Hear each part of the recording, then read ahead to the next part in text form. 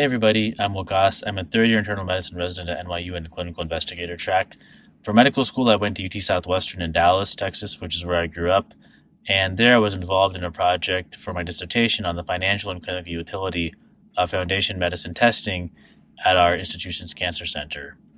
In this video and in the podcast today, I'll be talking a little bit about how I got involved in research, some tips and tricks I would give to a younger version of myself trying to navigate a career in medicine and research, and also just some general advice I would give for internal medicine residents trying to forge a path towards being an oncologist and trying to figure out how to balance research with all the clinical duties and responsibilities that you have.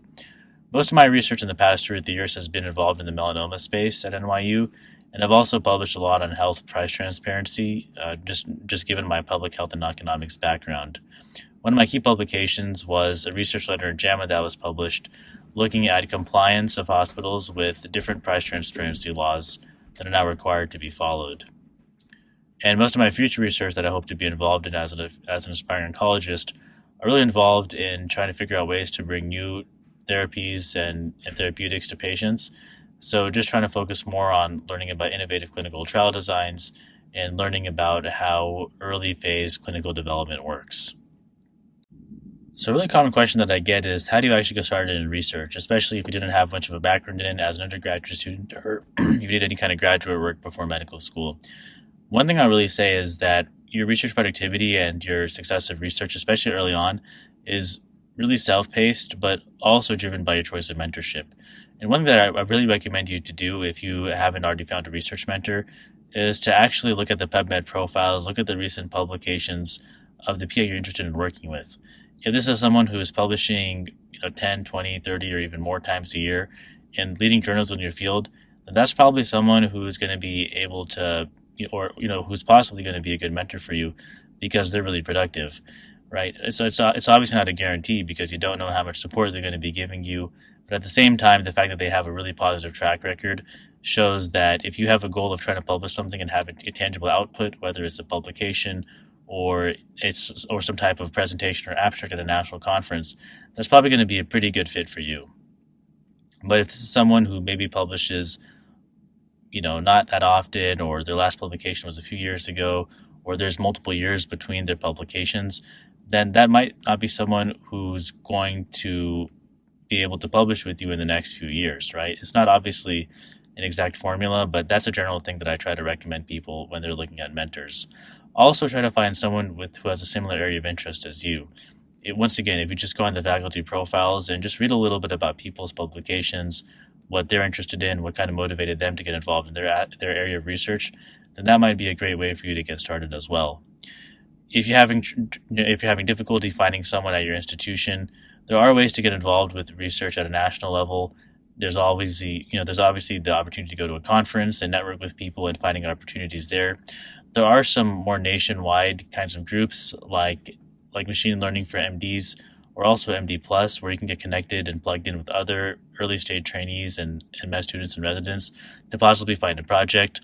There's also different opportunities like the CARIS Precision Oncology Alliance, where there are regularly recurring meetings where people share research and working groups on some of the latest publications they're working on.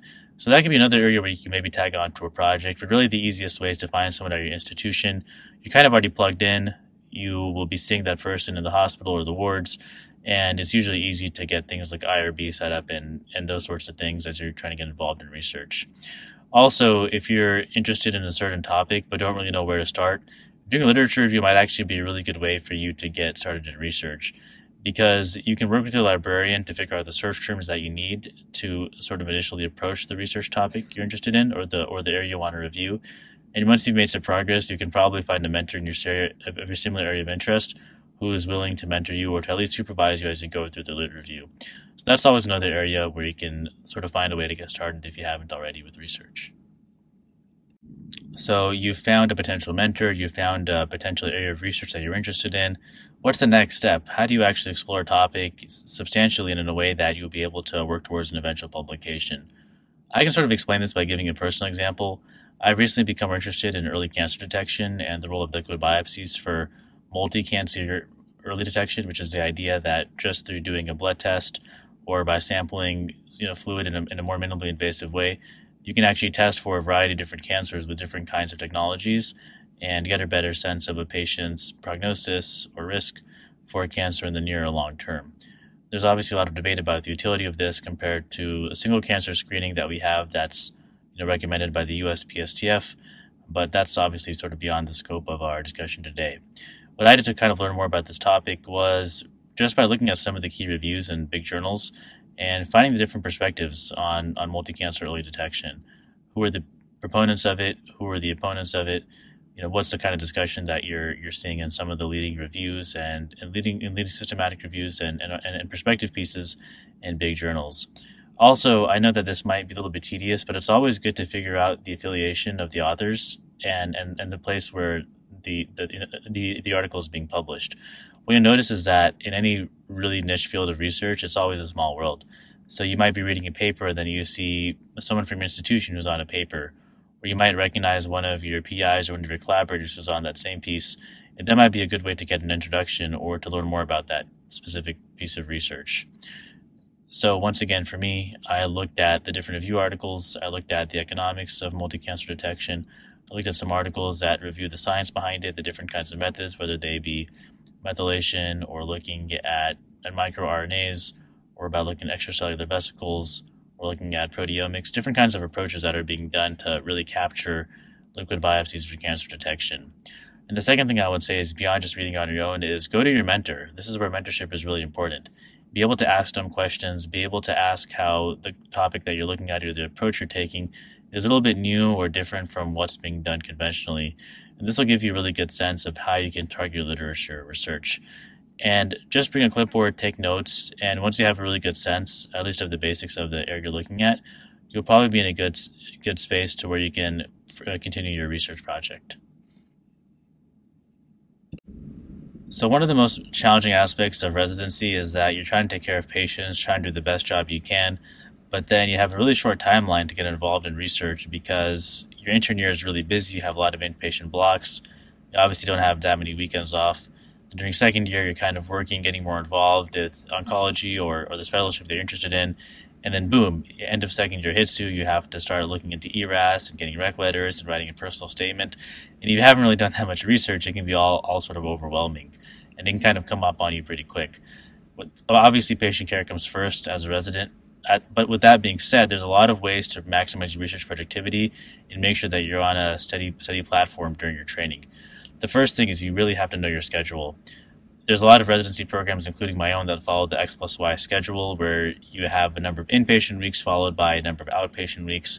And this is great because, as you all are probably aware, during your inpatient time, you don't have many weekends off, you're working late, you're really trying to focus on taking the best care you can of sick patients. You may not have the mental bandwidth at the time to intensively focus on one part of your project for multiple hours, maybe aside on your off day if you have time on that time. But during outpatient blocks, you're working 9 to 5, you have weekends off, you're in a more sort of relaxed and predictable setting, you know you're going to go home at a certain time. This is a time where you're really able to make progress in your projects. Now, one pitfall that you're going to run into if you're only working on a single project is that you're doing all this great work, but then when it comes time for your outpatient block, there's some kind of roadblock, right? You need access to a data set, your PIs need a little bit extra time to get back to you because they're on vacation or they're at a conference or traveling, or there's some kind of roadblock that's preventing you from taking the next step. And by the time the roadblock is solved, you're back on your inpatient block, back to being really busy, and you end up losing a couple months of making progress on your research. What you need to do, or possible, is to be involved in multiple projects. Of course, they should be of a reasonable time commitments. I'll work with you, but the good thing is by being involved in multiple projects is when one thing becomes a little bit calmer, less busy, you're able to kind of turn your eyes and gaze towards the other project and make some more progress on that one. Second thing I'll say is that you really need to be prepared and know your timeline, right? If you want to apply for ASCO, know the deadlines for the ASCO conference or for the trainee aspect of the conference where you can present, know the deadlines, so that way you have at least somewhat of a finished product or something that you can present and sort of move on to make your research have some kind of tangible output. Next thing I'll say is take ownership of your project. Instead of being involved in a lot of projects where you're the third or fourth author or have a more peripheral role, don't really know what's going on with the actual paper itself, aren't fully responsible for all aspects of the paper, be the first author. When it comes to talking about your research, you want to be able to show that you took a project from conception all the way to doing the manuscript preparation and submission. And it often becomes a very meaningful experience. You'll be able to learn about all aspects of the research process, and you're able to describe it more articulately as well. Another advice that one of my mentors gave me is that if you write a sentence a day, no matter what, you'll find that you can speed up your research quite a bit. So I know that it's really hard, as I said, to do research during your inpatient blocks. But even if you can find a really mini small task for your project, whether it's like literally writing a sentence or just even not even doing the data analysis, but just planning what kinds of tables or figures you want, or just kind of knowing where to find the data, or sending an email to one of your collaborators or someone who's collecting data with you. If you just do a mini task during your inpatient blocks or really busy days, those things will eventually add up, and it'll make your time easier once you have a little bit more flexibility to work on the next steps of your project. So while it is difficult to be productive during your residency, and you're obviously focused on being as good of a clinician as you can, there are ways to kind of mold yourself towards that next step of fellowship where you can specialize yourself in certain therapeutic area, certain modality, or certain aspect of cancer care.